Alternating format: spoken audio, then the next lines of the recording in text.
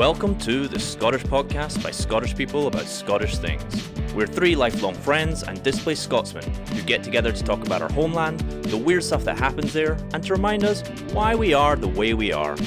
Welcome to This'll Do Nicely. Yeah, take it away, David. All right, Take it away. Like Chris said, it's your rodeo. All right. Well, I am incredibly excited to welcome some very special guests to the show to discuss the decider between the British and Irish Lions and the Springboks. They are Chris and Rory, two of the three hosts of This'll Do Nicely, a podcast I have loved throughout their entire first season, which just recently came to an end. So This'll Do Nicely, as described by their website, is Rory Haverin Angus, Chris Caber Crusher Irvine, and Johnny the Highland Flinger Naismith, who are three lifelong friends and Scotsmen in New York who get together to talk about their homeland, the weird stuff that happens there, and to remind them why they are the way they are. I had to do a little bit of tweaking there to make that come out right, and I had to take a couple of guesses at a couple of those. How did that go? No, you nailed it. Absolutely nailed it. Yeah.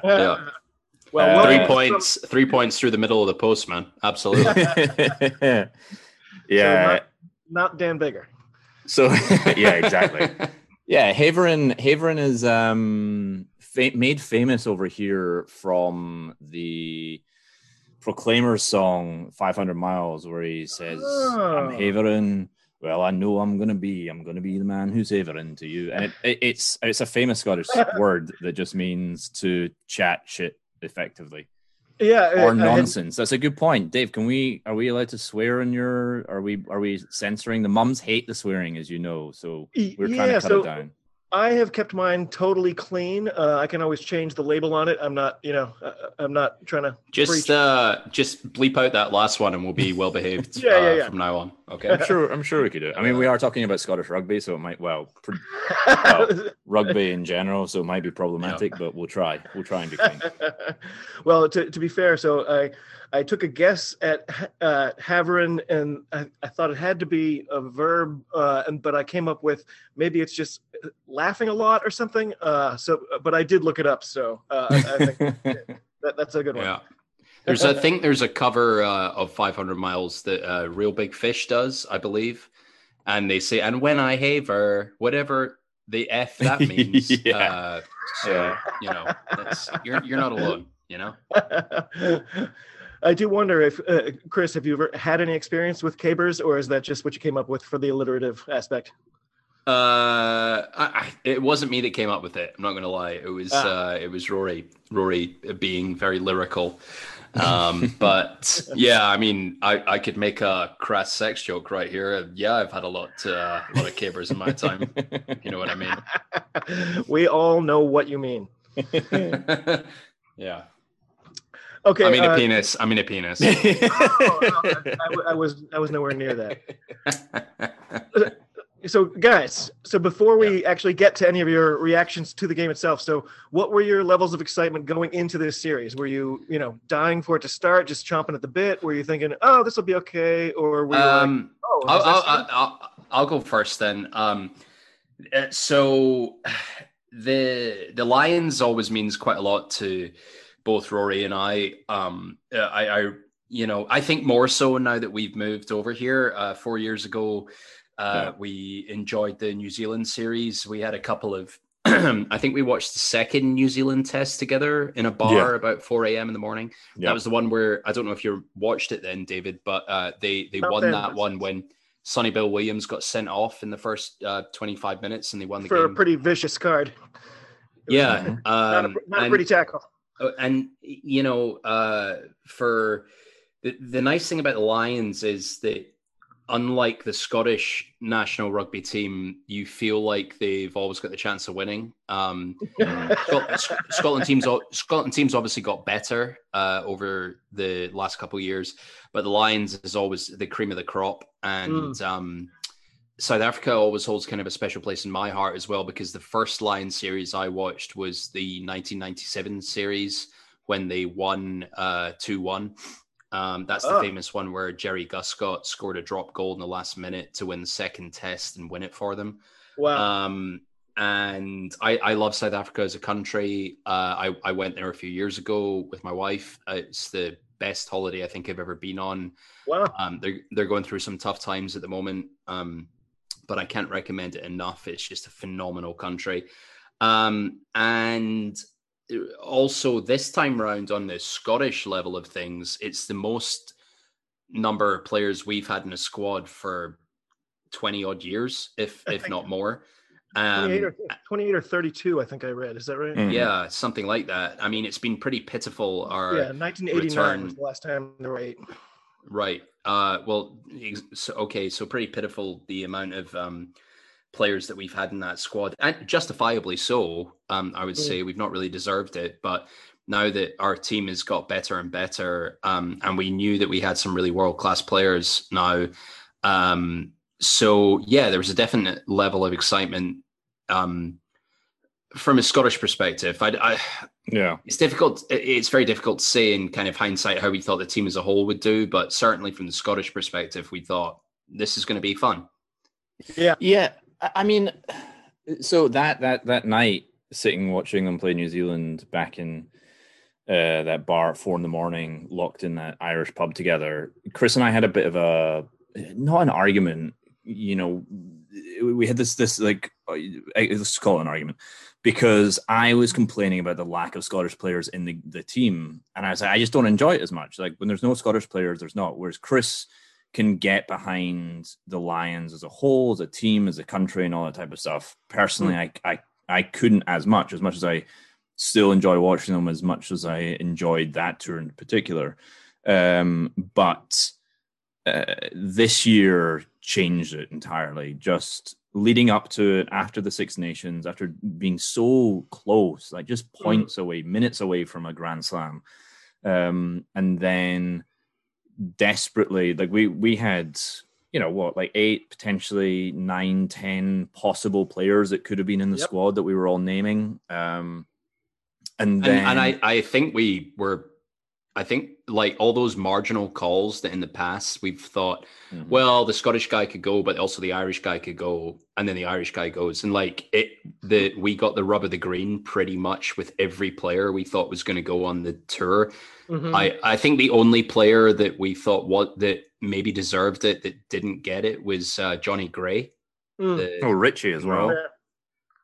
Yeah. I mean, he had a bad tournament, but he'd been overall like, and it's difficult because you watch the Six Nations and then it's like, okay, everybody gets based on this one tournament. We just had the World Cup as well. I don't know. It was a weird time, rugby. I mean, that's why people were saying that England played badly in the Six Nations, because Saracens hadn't been playing and all that sort of stuff. Yeah, exactly. So then when the squad came out and we had like so many players in the squad, it was incredible. And that's when it just went, holy Jeezy peeps, this might actually be an incredible tournament. This might be something we can properly get behind. And yeah, I mean, look, the tests didn't come out the way that we wanted to, but it was still so much more entertaining to watch. Did you think Finn was going to make it to any of the 23-man squads? So, I mean, certainly before he got injured, and I guess for your listeners that may not know, Finn Russell is on his day probably the best fly half / standoff in world rugby, but he had a slight tear of his Achilles. And the debate, we're in a WhatsApp group with a bunch of English guys, basically, and a couple of Welsh guys. They all think that Finn Russell is too much of a liability and can't be trusted. And to a certain extent, Rory and I think that as well. I didn't select him. I didn't think he was going to go on tour. I thought he was going to go on tour, but I thought that he would be a bench option because he's not the type of guy that you kind of necessarily want the South African to play against South Africa to begin with. But it became clear as it went on that Biggar and Farrell were too similar and there was no plan B. And I think that's partly because Finn got injured. And I did think maybe Marcus Smith might make the team ahead of him, but the fact that he was able to recover and come on, it kind of showed what we were missing, really. And, you know, there's a little bit of animosity about Finn Russell in Scotland still, because a couple of years ago, he had that falling out with Gregor Townsend, and he basically took his ball and went home. And as far as we know, it was because literally didn't he call his parents and go home? Well, apparently it was because Gregor Townsend said you can't have 3 beers in a night out, and we never really got the full story of it. And the ironic thing is that Gregor Townsend is the closest, as a player, was as close to Finn Russell as we know. Like, he was the standoff in the 1997 Lions tour, and because he played with that sort of swashbuckling joie de vivre that we're just not used to. And so then when he left and Adam Hastings came in for the Scotland team, we thought, we don't need him, screw him. But it's clear that he's just on another level compared to. Do you remember after the 3 beer thing, the next time England played, was it Genji who came out for the post game interview and intentionally came out and gave the talk holding a beer just to be like, look, we're allowed to have beer. No, I didn't clock that at the time, to be honest. But yeah, I mean, that's not surprising. Ellis Genji does that sort of crap all the time. But But Finn's so fascinating. I've been horribly critical of him for a long time, and like, Chris and I talk about it a lot, and I just think he's unreliable. I think he'll do a beautiful crossfield kick and then immediately pass an interception. And you watch him when he's playing for Racing, and he's incredible, and he commands the games and all this type of thing. And I never understood why he couldn't be consistently incredible for Scotland. Do you think that's changed? Does this performance give you any, change your mind a little bit? Rory can answer this first, but I have a theory on it as well. So he played for the Lions. He came on to that game, and he was just changed the entire tournament, turned everybody around. All you hear in the punditry on Twitter and everything else is just people saying, like, Finn Russell just changed this tournament for me. I'm so glad that he came on. It was so much fun to watch him. He, revived my love for rugby and for the Lions and everything else. And he did. Like, it was a whole different type of game. And I think his, having the extra beer on a night out is also why he's so good at doing what he just did, is because I think Gatland was playing, maybe Townsend was saying it as well, who knows, because he was technically attacking coach, but maybe Gatland was saying, like, this is my tactics, this is how we're going to beat South Africa, and Finn Russell went, actually, this is what I'm going to do, and it was much better. My concern is that he's incredible for Racing. He just proved he was incredible for the Lions. It's not him that's the problem in Scotland, it's all the players around him. And I'm not, when I say all the players, I just mean like maybe a handful of players, because Scotland have got incredibly much better over the past few years. But my concern is that he just doesn't have other people that understand his way of playing. Yeah, my theory of Finn is that his brain works at a higher level than a lot of the Scottish players have. And I would say also the Lions players as well. I mean, I would say one of the most refreshing things about this tournament is that Ali Price has kind of established himself as a world-class player now. Yeah. And the jury he was fantastic. He's come out of this whole tour, just his reputation is sky high. And for a long time, Rory and I thought that Price wasn't really that great. We do have independent thoughts. I just want to make this clear that Chris and I do at times have. You don't just form a consensus before you say anything. Well, I mean, Rory and I and our group of friends have like this real soft spot and love for Greg Laidlaw. And even though if you compare the physicality and ability of Price and Laidlaw, Price is a much better athlete, but we just always felt that Laidlaw controlled the game better. But I got to say, Price was fantastic. And if Price can get to the level that Finn Russell is at, which, he clearly just sees the game in a different way to everybody else. The only other player in the Scotland team I would put in the same bracket is Finn is Hogg. And Hogg admittedly didn't have a very good Lions tour. He was just... Well, he's another one. Has your impression of him changed because of this series? I feel like he was fine. He just didn't have a chance to really do Hoggy things. The thing about Hogg is he's been Scotland's best player, I think, for the last decade, more or less. And Yeah, he's never been known as the best under the high ball, and he was exploited a bit for that, but so was everybody else around him. And then Liam Williams came in the third test, and the supposed bomb diffuser, as his nickname is. Liam Williams had a shocker in the third test. He botched a couple. He really screwed up a clear try scoring opportunity with Josh Adams, and he also got skinned for the Chelsea Colby try. So it's funny. You exposed one of my surprise questions, which was going to be if it was Hoggy instead of Liam Williams, and with that 2-on-1, is that a try? I did say in our message that Hoggy would have made the tackle. I do think he's slightly better in defense when it comes to pure completed tackles, but. I mean, who knows? You can't make those give predictions. Colby all the credit. Listening to the rugby podcast earlier today, South Africa basically had one chance in that game, and they took it. And it was a brilliant try. And it wasn't just Liam Williams. There was 3 or 4 guys that missed tackles.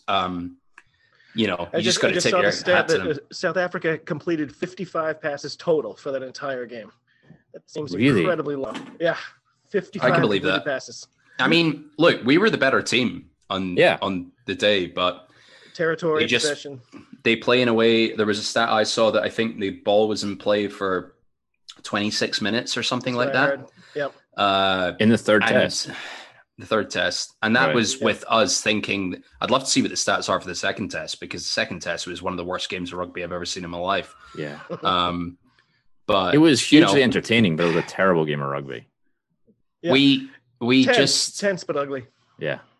We just fell into their trap, really, and that's why they're world champions, and they beat us.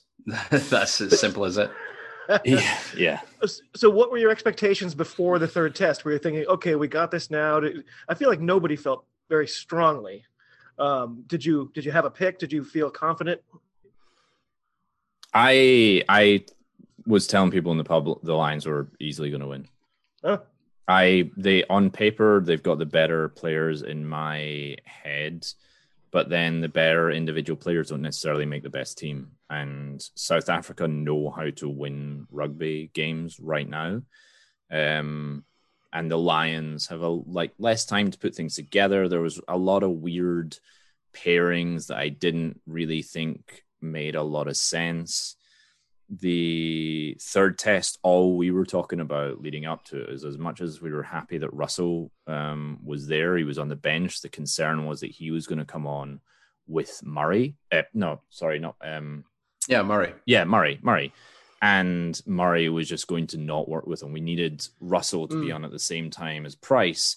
And then that's when they were going to be, electrifying. And I think the point was proven on Saturday.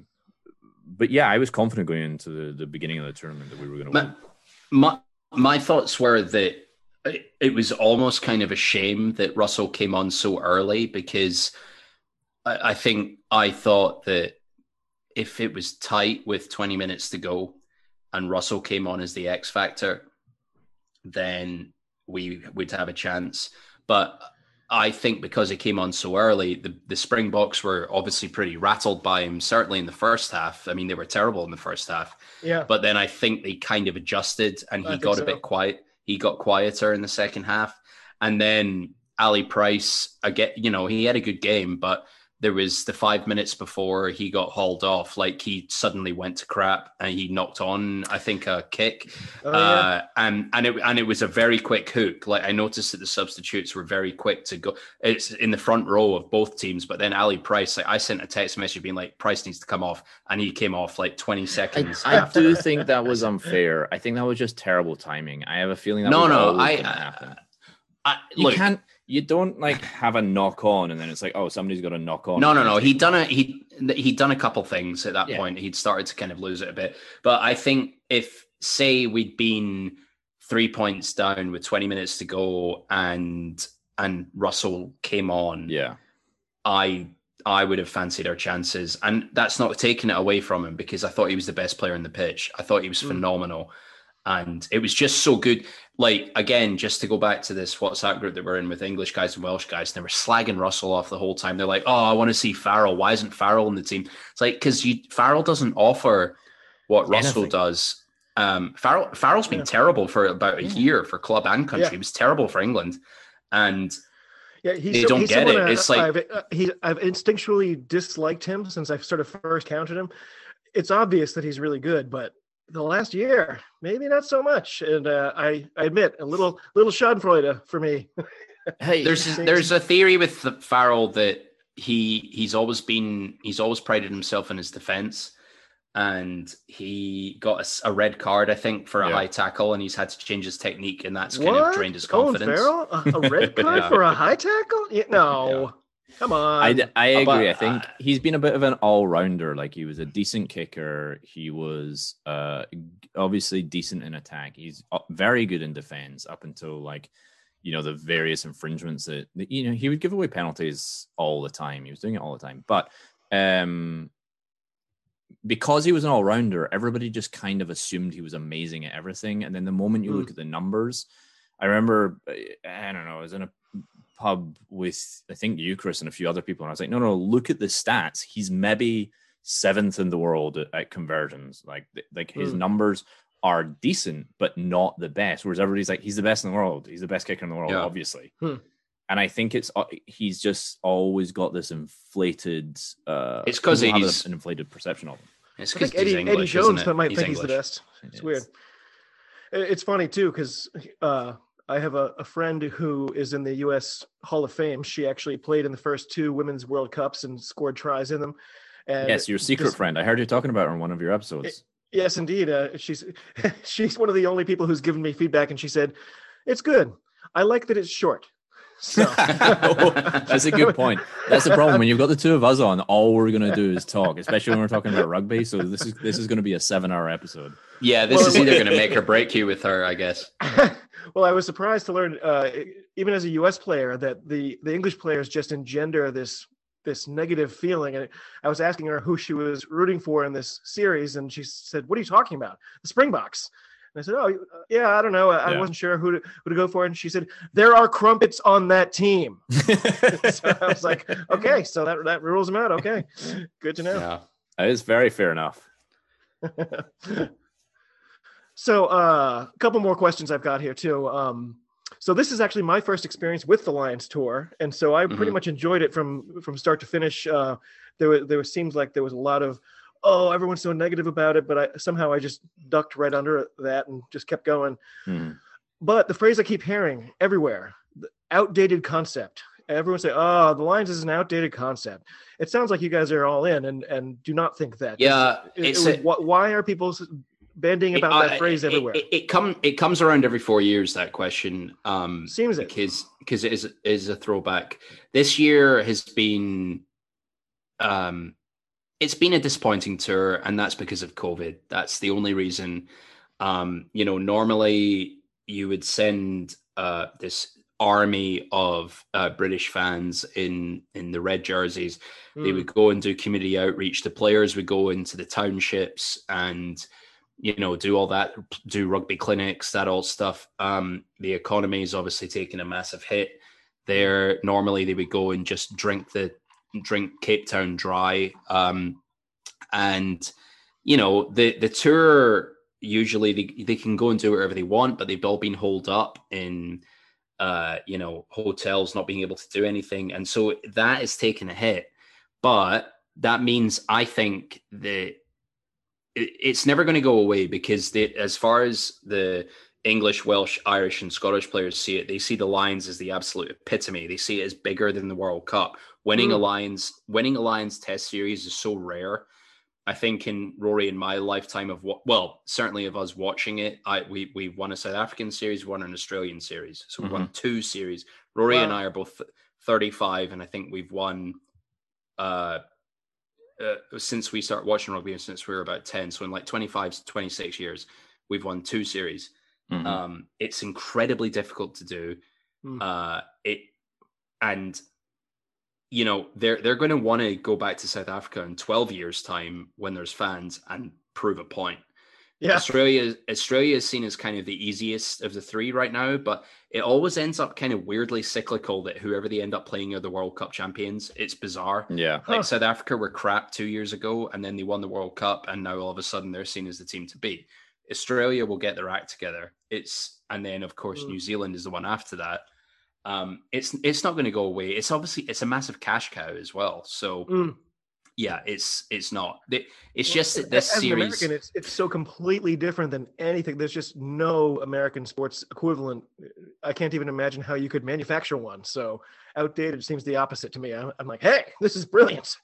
Yeah, I think that's just all the kind of politics stuff and people trying to, it's almost like clickbait now. People are talking about that. Like the people that actually follow it, that play in it, that are properly involved in it, I do think truly still love it and truly support it and don't think it's outdated at all. There's still some nonsense. Like everybody becomes, as much as you support the team on the day, all the build up and all the moment the game is finished, all it is about your own country, your own players, and whichever of your players played the best, and blaming on our WhatsApp group, the moment the England game lost, I was like, well, Curry lost that for us. And it's obviously there's no way it was going to be a Scottish player that lost it for us. It was always going to be an English player.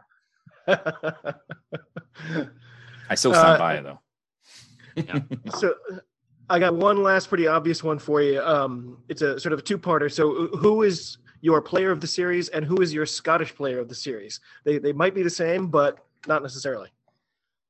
Oh, good question. Rory, any thoughts? Yeah, I mean, the wisdom, everybody's saying player of the tournament is, we've got 10 minutes, by the way. I'm not going to upgrade, but everybody's saying that the wisdom is Itoje. He's the player of the tournament. And I find it really hard to argue with that. I think Henshaw is one of the other names that I've seen bandied around. I had not heard that. Yeah, I can kind of see that. Itoje was just there constantly. There was a lot of talk about him being captain before it started. I've not seen him be as good as he was in this tournament, and I was hugely impressed by him. And I can't think of anybody else who really stepped up. The only person I would say that could, and this might sound silly, but I think the only person that could really compete would be Ali Price. So he would be definitely my Scottish player of the tournament, because I just was so impressed with him. Conor Murray became my villain of the tour just because there's no need for him to be. On one hand, he must feel so jerked around. Your captain, by the way, you're not starting. It was bizarre. I'm sure he's throwing his hands up in the air. At the same time, I just thought he was the weaker choice. Yeah, I think Conor Murray didn't have a very good Six Nations, which made him a bit of a strange choice. But I'd agree with Rory there. I think the best Scottish player was Ali Price. I'd even say that he was potentially the best player of the tour. Yeah. The only other name I would probably throw in there would maybe be Courtney Lawes. I thought he was terrific, especially because I think the pre-test selection consensus choice to play six was Tag Byrne. Who'd had a terrific Six Nations, and everyone was like, well, why is Lawes in there? And Lawes was fantastic. The irony being, of course, that he then gave up the decisive penalty that lost us the game. And there was did you watch Squidge's breakdown of the second test where Dan Biggar was literally screaming at him? That was a video I sent Irv. I don't know if you watched it. Oh, was it? It was too long. I couldn't be bothered watching. It is condemning. I think Itoje was very good. I don't know, man. I don't think too many people put their hand up. It's certainly in the warm-up games, Doohan and Josh Adams were great, but then it's all about the tests, really, and none of the backs really did it. The window is so teeny. You've got, whatever it is, like a 40-man squad, then you've got to make the 23, and then you actually have to get on there, and then there's only 3 tests, and it's every 4 years. Unbelievable, the pressure they must feel, and the pride they must go along with it, too. You saw it on Alan Wynne Jones' face after the game. I loved his bit about, guess what? I'm going to be pretty emotional about this. I thought that was pretty great. And the margins are so small between all the players. There's a 50-50 between almost every position. And one of the, I don't think we could come in here and not talk about Hamish Watson for a couple of minutes because I did skip that. Was he too small for this series, as Stephen Jones said? That's a trigger. That's a trigger argument for us, David. All right, the numbers that I got into, the email that I sent Chris, just being like, I know I need to let this go, but I just want to give you the stats, the BMI of every player in the entire world, and why it makes sense. When you look at bone density. Yes. The thing about Hamish is that he was the player of the tournament for the Six Nations. He was. And he admittedly did not have a good first test, and he gave away that penalty. He probably should have been yellow carded for it. And then he just didn't get a sniff. And we both thought that Tom Curry was horrific on the third test and gave away a hell of a lot of penalties. And I don't really see why people like Tom Curry, to be honest. And that I'll take that to my grave. That will be the hill that I die on. I think Hamish Watson should have at least been on the bench for the second and third test. And, I actually do think this sets us up quite nicely for the Six Nations, because I think quite a few of the Scottish players are going to have a bit of a chip on their shoulder to prove people that, they were overlooked a bit, even though we had 8 people in the squad. I think, some of us got hard done by there. What's going to be great is when we beat South Africa in the autumn test. Yeah. That's what's going to happen. It's going to be incredible. And Duhan scoring lots of tries for a change too. Yes. Well, he just needs the ball. Connor Bigger wouldn't pass the ball. So then how's Duhan going to be able to run? Yeah. I can't wait to see how long the camera stays on his face during the South African national anthem this time. Yeah, that was pretty outrageous. Poor guy. I mean, that must be a tough tournament for him. If you'd also told us that Duhan was going to be one of the 2 Scottish players to play in all 3 tests 12 months ago, him and Ali Price, Rory and I would have told you that you're an idiot. So yeah, I would it shows what we know, really. So in the last year or so, I've noticed the phrasing, and I see a lot. It's like South African-born Scottish player Duhan van der Merwe, blah blah blah. They always mention South African Scottish player. How does that play as a Scottish fan? Are you guys like shut up about that? He's a Scottish player. That's all there is to it. A Scottish player. We don't really care. Just give us your best players. But it's the same. Like if you look at, I think isn't Vunipola didn't he play for Wales? And he's like Samoan born or something. Yeah. It's just nonsense. It's just he has a very South African name. And I think it was just another way of kind of getting the knife in. Maybe we have a persecution complex, but I think a lot of people like to kind of take digs at Scotland. Scotland has a long history of scouring the globe for talent and other. Come on, if you look at the All Blacks, half of their team comes from Samoa and Tonga. So for sure, it's done all over the world. We play the rules as they're done. And look, if South Africa doesn't want Duhan, we're more than happy to have him because he's a try scoring machine. And I hope he scores tries for a long time for us. Yeah. Last thing of all, did either of you care about the Rassie stuff, the Rassie gate? Any of the Rassie nonsense? I really like your reference. I'm ready to let it go. I really liked your reference to him being the Belichick of rugby. I think that's a good comparison. He's like, technically, there's no rule against it yet. Yes. The rant, the video rant was hilarious, but the going on with the water was like, listen, man, just say you're the head coach and stop dicking around here. Okay, we all know what you're doing.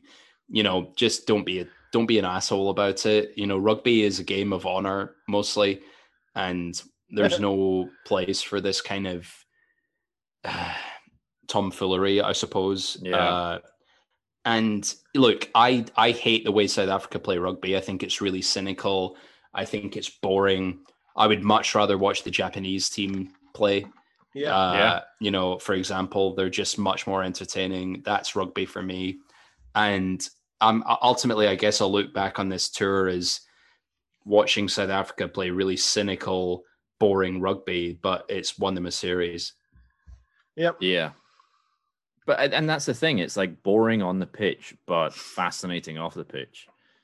And that's just really, really I feel like if I was on the Springboks, I'd be thinking, this guy will do anything for us. I feel like that's his best power, is the way his players just know that he will do absolutely anything. I heard somebody say, well, Warren Gatland could do that, but I don't know if he's fit enough to actually be the water guy. So he likes his little booth, watching people from above. Yeah. Okay, well then I'll hit my ending here. Thank you guys so much. It really has been great. So to all you listening out there, please be sure to check out This'll Do Nicely wherever you get your podcasts. They are in a brief hiatus right now, so you have a perfect amount of time to catch up with all the great content they've put out this whole year. There's even an episode dedicated to rugby. I highly recommend it. Guys, thank you so much. It's been awesome. Thank you. Oh, no, thank you. This was awesome. Thanks for having us on. You bet. Talk to you soon, guys.